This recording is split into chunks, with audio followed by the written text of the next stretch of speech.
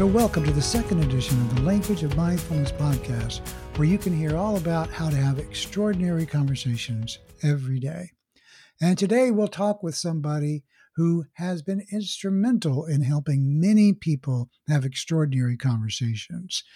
Tucker Stine was one of the first people that I wound up engaging when I wanted to learn how to take what I was considering my mission, which is to help people learn to be more mindful and thoughtful in communications, to create more connected conversations that are authentic and lead to, better understanding of each other's and better connections and outcomes for all of our endeavors in the world. Kind of a small idea. But how to talk about it in a way where people would actually want to hear it. And I wound up talking with Tucker to help me refine some of these ideas. It was Tucker who first introduced me to the notion that, maybe we want to talk about mindfulness in a way where you're talking about mindfulness as a language, since my particular focus was very much about language. And he said to me, like, when you talk about mindfulness, you almost talk about it like it's a language, like we're talking about the language of mindfulness. And it just lit up for me like crazy. I went, oh my gosh, the language of mindfulness. That's it. And then, and so I started running with that. And then it wasn't until later that I realized that that's what Tucker does. That's his actual brand, if you will, to help connect people to their authentic voice and their excitement. No, that's true, Brett. And I think that, I had a career in the marketing branding world for, 20, 25 years. And, when I was in business school, I loved the creative aspects of business, but I hated the number stuff. And as I kind of grew into the industry and spent a lot more time on the branding side of things, I saw that there was an opportunity to bring creativity to the business world and the entrepreneurial world. And most recently, I just kind of stumbled upon this concept. I started volunteering with TEDx years ago, and it was part of the founding group for TEDx San Diego. And I love the stage, and I love the environment. I love the community it was building.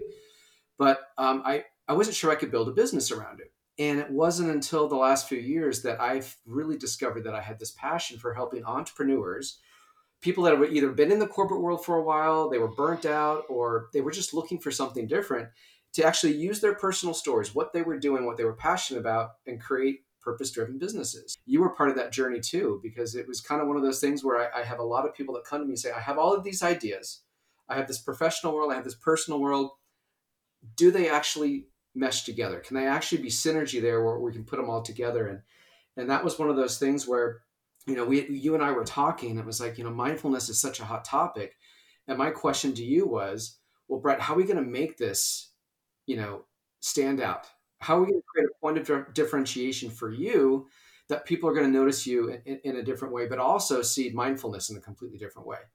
And I think the way you and I were talking was that mindfulness has played up even in the corporate world, that it's this personal discovery thing. It's about what's within inside. And we associate with meditation. We social or associate with this kind of getting in our mind, calming the brain, getting one with ourselves. And there was a lot of spiritual component to it that made mindfulness kind of its own brand. And one of the things that you kept telling me was you love this power of communication with others in a way that was different. And I remember thinking to myself, well, why don't we put a twist to mindfulness rather than being the traditional sense of the word or the traditional sense of the practice? Can't mindfulness have its own language?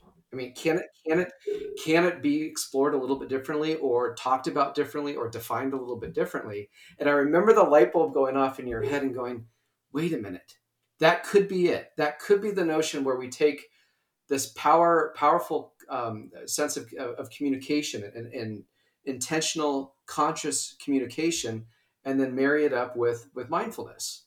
And I think then and there, I don't even remember the rest of the conversation, but I think we just sat there and talked about how we can put a language to mindfulness for the next hour and a half.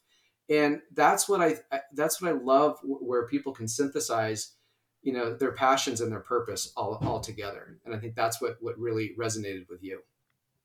Yes, it did. And it connected beautifully with my history in terms of learning to be present with people and to consciously use language to craft connection. Right.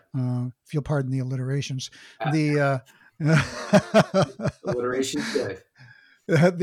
the intention there, to create the possibilities of connection or discover through mindfulness opportunities to deepen connection that just don't Yeah. exist unless you're mindful. Right. That speak the right words or speak words that create opportunities to deepen Yeah. and opportunities to connect. Because it's really one of the key things for me is yes, I want to be present and thoughtful about. Yeah, you may even call it navigating a conversation, Right. but I want everything to be authentic, completely Yeah. authentic as Well, well. I think one of the things that gets lost in translation for a lot of communication and the sense of mindfulness is that we're trying to separate the two. And we're trying to put Hmm. mindfulness over in this bucket over here of spiritual development, self-help, professional, but we're investing in ourselves. This is about self. And then we put communication or conscious communication over here. It's in the professional world. And what I like what you're doing is that synthesis of the two ends up becoming again something a lot more powerful. You're taking the power of what something does for the person and the power of what something does for the connection between people and putting that together. And that's kind of what the birth of this whole concept of language was. And the great thing about language is you can develop new words, you can develop new ways of communicating every single day. So the language Hmm. is not finite. It's not, it doesn't have an end to it. You can continually create and expand the language as it goes. And everyone's going to have their own unique sense of language too, which I think is also pretty amazing to think about. Yeah, that's one of the joys of kind of learning to be present with each individual person as an individual person. Right.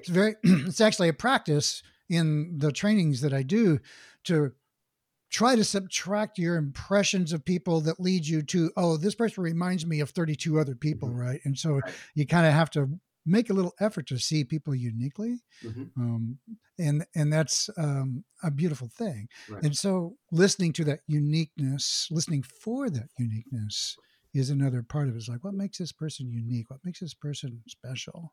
Yeah. And I wanted to ask you about, your because you're no stranger to the notion of mindfulness and you deal with a lot of people on it. And so, do you have any notion of like how being more present and mindful in your interactions with other people as you help them craft their stories? Yeah.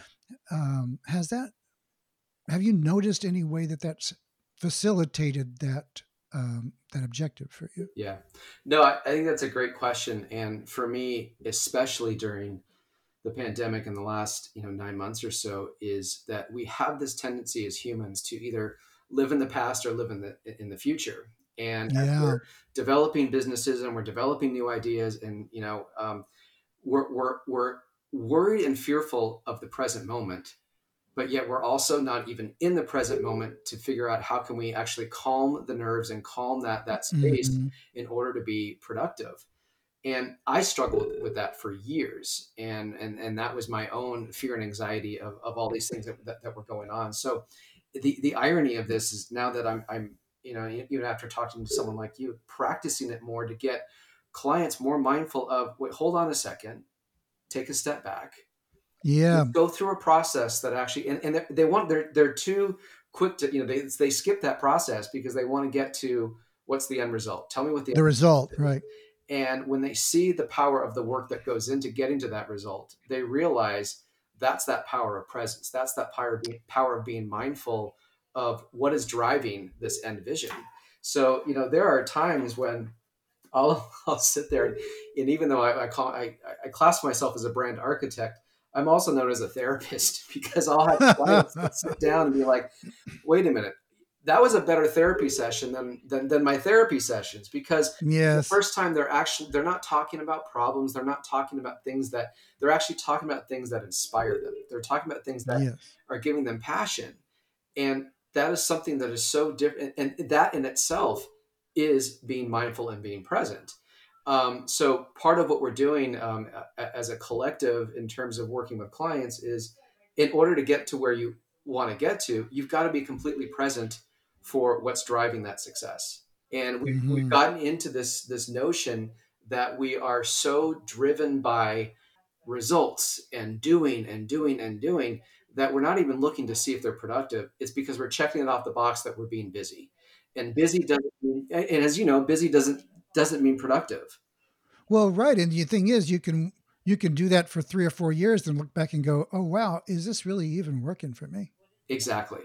And then when It's you have that moment, it's like, "Oh, geez, have I actually been doing something that matters to me?" yeah. This takes me to an interesting segue. I was looking at your website, Uh-huh. and I there is a quote on here that I wanted to read back to you because it was really, I thought, moving. It said, "Have you ever woken up and thought to yourself that you're living someone else's story? At the age of 40, I had an epiphany. You could say a crisis of sorts. If I wanted to impact people the way I imagined, help others find authentic happiness, I had to do one thing.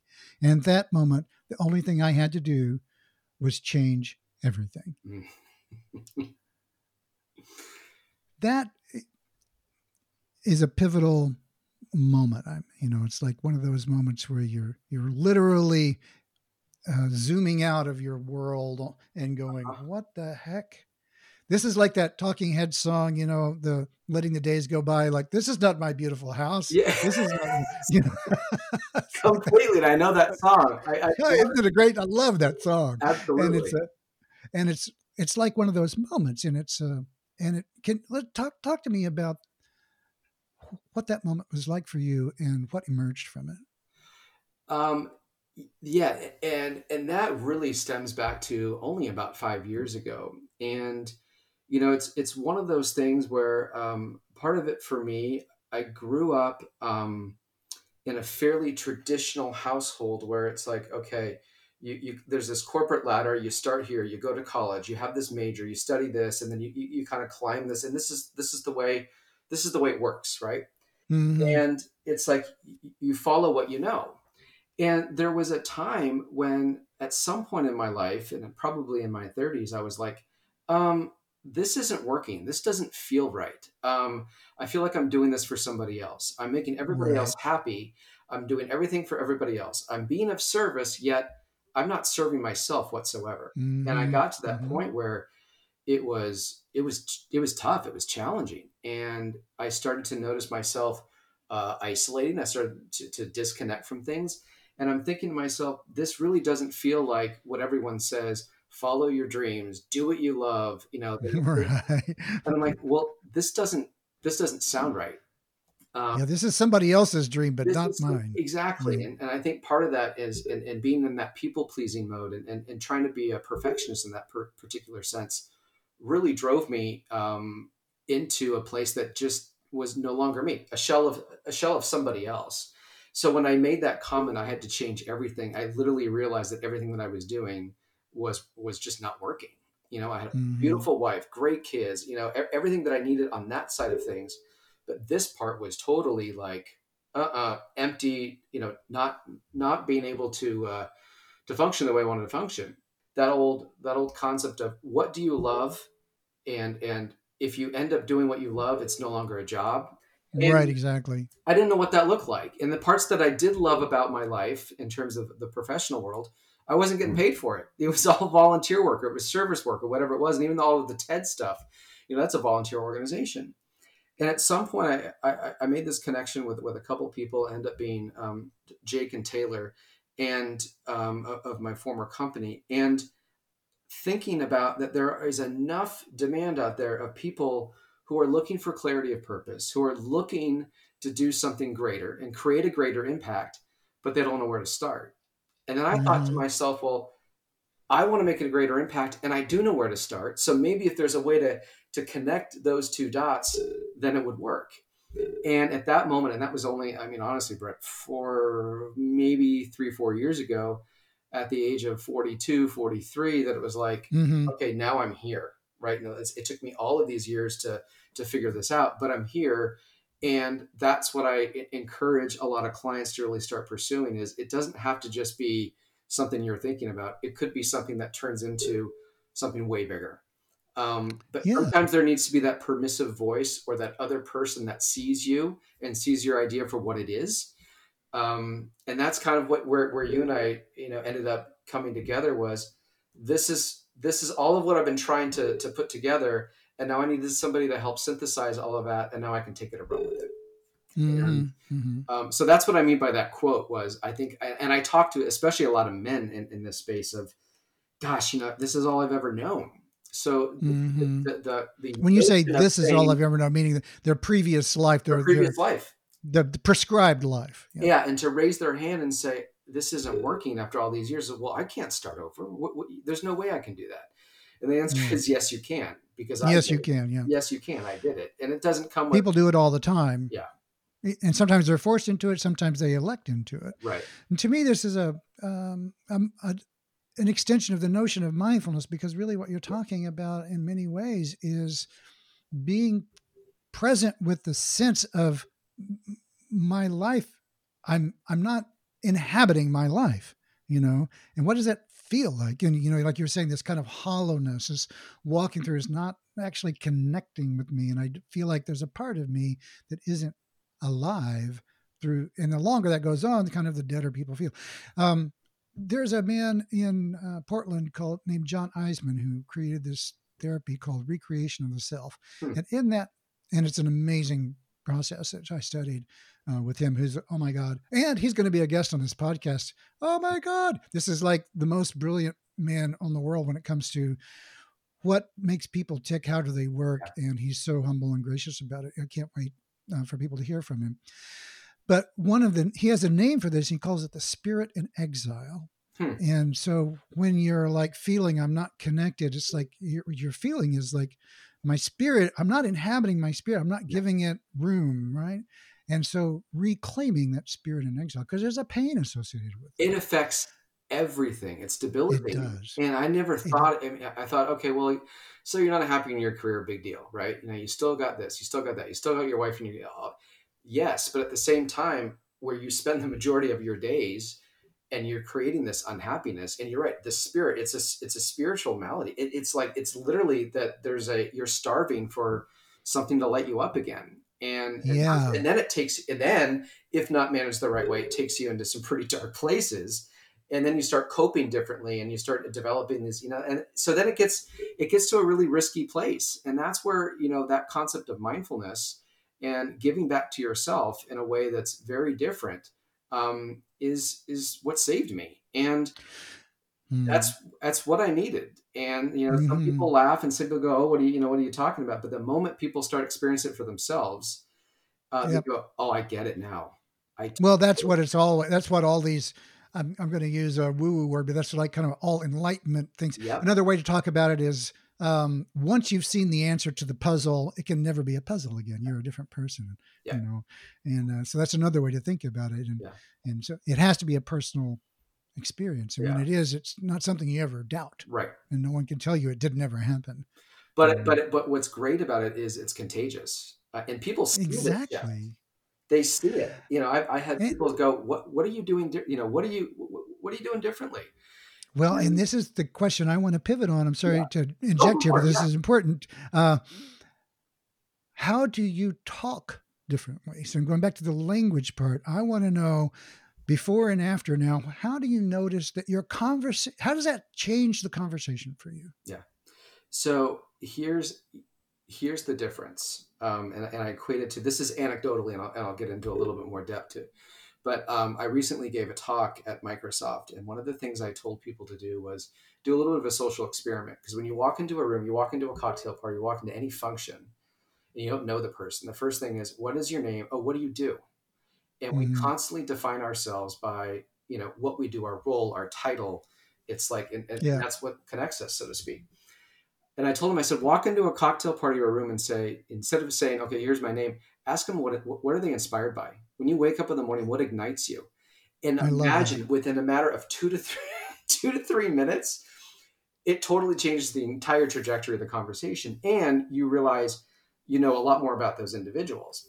And what ends up happening is the power of the conversation turns from surface to depth, and it Exactly. turns from the superficial to truth. and there's a trust that's built, there's a connection that's built, there's a relatability Connection. that's trust there, Hmm. that's built. And you don't see that enough in the way in which we talk to people, especially when they're strangers and so forth. And one of the reasons why I love doing what I was doing with all of our clients, and you being one of them, is within the first 30 seconds, Brett, we were in it. It's There's true. Because I'd already known about you ahead of time. You'd already filled out a questionnaire. I knew some stuff about you, but we go right into the heart of the story. And that's part of the problem, is a lot of people kind of, they put that guard up. There's the mask there, or whatever it is. It's that protective shield and that armor. And what changed for me is I just didn't have that feeling of that I had to guard or protect anything anymore, because that Hmm. opening up the floodgates of trust and honesty, it allows people, again, it's that permissive voice to do the same. And that was one of my big takeaways for everyone, was start using your personal story and your vulnerabilities as business development tools, not as personal stories that stay hidden. And I had more people come up to me after that and go, thank you, I resonate with that, or my husband does that, or I know someone. And all of a sudden that connectivity is so much different, because you've already built a level of trust and you don't even know the person. And I think when we talk about the language of mindfulness, that's what you're talking about too, is that it's Yes. not just about being mindful, but the language behind that and the way in which we Hmm. communicate with others, the authenticity behind it changes the trajectory of the outcome significantly. Yes. So I love the fact that you were asking people to specifically ask, what are you excited about? Where's your passion? A phrase that I use and I do a similar sort of process is what lights you up? Hmm. Um, Yeah. and that one of the other phrases I use is that changes the conversation. It causes what happens next Yeah. to be different. And you literally create an opportunity for connection that didn't exist before, simply because you chose different Right. words. And you might still be really interested in people, but if you say something, well, what's going on in your job today? It's like you're going to get a different answer than if you say effectively, who are you? Right. Well, and nine Um, times out of 10, what a person is on paper, and let's face it, for decades we've looked at hiring people based on a resume that's a one-dimensional yes, piece of paper, or whatever it is. The piece of paper is not reflective of the person. And that yes, was one of the things that I was starting to learn too, is that I don't even want to, I don't care where you went to school, I don't care what degree, I don't care any of that. Can you stand in your own power and use truth and honesty to be able to say, okay, this is who I am, this is what I'm about, hey, let's figure out a way we can partner with one another. And yeah, that is exactly. made for the greatest partnerships and client relationships that ultimately become long term, because it's very Mm, rare that I work with someone and then after 3 months they go away. It's like there's that hmm. trust and that relatability already built in. So there's always going to be that circle of influence that continues to come back to it. Um, so Right. So we're talking. that's what I love about my work too, is it's not a one and done kind of thing. It's like it's constantly nurturing and building off of authenticity. One of the quotes I have from that talk, which is on the web, I'll put a link to it whenever I post the podcast. Was when that was the Women in Women Cloud in Cloud Business Conference at Microsoft. conference at Microsoft, January 2020. Um, Our voice is the single greatest tool you will ever possess on this planet, and it's free. Mm-hmm. I love that very much Yeah. because I so believe that that's true. Um, and your work and my work as well are about helping people to embody the use of that voice to affect change in yourself and in others. And mindfulness is the means by which you can step into the authority, the authentic authority. And I don't mean like because I've studied mindfulness, Yeah. but I mean more like this is what's real for me. And that has tons of authority. Plus, you mentioned you didn't feel like you needed to be defended anymore. Right. And that vulnerability that makes possible opens huge doors for connection and relatability. And it does. It, One of the things, Brett, that's cool about it too, is it doesn't stop just at yourself, or doesn't stop it with any business relationship. I carry it into the way that I can have more powerful conversations with my wife. I'm able to communicate with exactly. my kids, be a better father, be a better Yes. parent that way too. So when you talk about the language of mindfulness too, it ends up becoming not just for certain situations. It becomes a way of communication on all fronts. So It's because you were really dealing with who you are, and you're not a different person in work as you are in family. I mean, we different parts of us kind of come online, but whenever you decide to be more present and vulnerable and honest and connected, it's not like, oh, and I'm only going to do that at work, or and I'm only going to do that at home. It's like you really take that with you because that's Yes. who you are in essence. Yeah. And so the process is really about aligning with your authentic self Mm. and giving that the tools, the resources it needs to be present with every aspect of your life. Yeah. And that's one of the hardest things for me to communicate to people is this practice is you might begin it to like, oh, well, I want to be calmer or I want to be more powerful or whatever your motivation is. Right. It's all good. The impact of it is so much more profound and impactful and widespread than people plan on. And Yeah. that's part of my messaging problem because you can say, "Oh, this helps everything." It does. Well, and one of the things that I measured, feel in my own success was that moment somebody asked a question, "Hey, what are your goals in 2020?" And my Mm, immediate go-to is personally or professionally. And for the first mm. time ever, after 45 years on this planet, Brad, I could say, "Wait a minute, they're one and the same." So all of a sudden, everything that's And always been what separate, is that? it was to literally use my own stories to help others create purpose-driven businesses. And Beautiful. that's exactly what I do in my own life. I create purpose-driven, communications and opportunities for my family. I do it with friends. It's just one of those things where there's something greater where I can, all of a sudden, like, I want this, I want this, I want this. And all of a sudden, they don't even look like professional goals anymore. It's like personal happiness. Where did that come from? Yeah, exactly. More valuable time with my family. Wait, what? That's also a professional goal because that means I'm utilizing the time that I have in my business to what I, So it's like it's it's crazy. purpose driven life, right? Yeah, Yeah, exactly. And business is part of that life. yeah. Well, this is great. I'm just There's one. excited to see, Brett. One of the things I wanted to communicate is, especially on this podcast, was one of the highlights for me, and was when you responded and said, "Hey, I just want to share this news with you," and you shared with me that you had trademarked the language of mindfulness.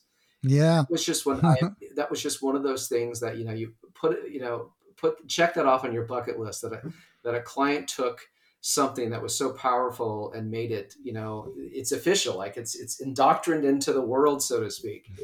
And to congratulate you on following through, because a lot of people don't follow through either. It's, oh, that's great, and then okay, it involves action. It involves dedicating yourself and really following through, and you did it, and Well, thank you for that. that's awesome. I appreciate that. Yeah. I appreciate that. Well, it was inspirational, and I'm grateful to you for leading me to this brand, if you will. I hate to use that marketing term, but it really is a mission for me. It's a name for a mission for me, and helping me put a voice to the mission with the TEDx talk, which is still scheduled for 2021, It'll get there. strangely enough.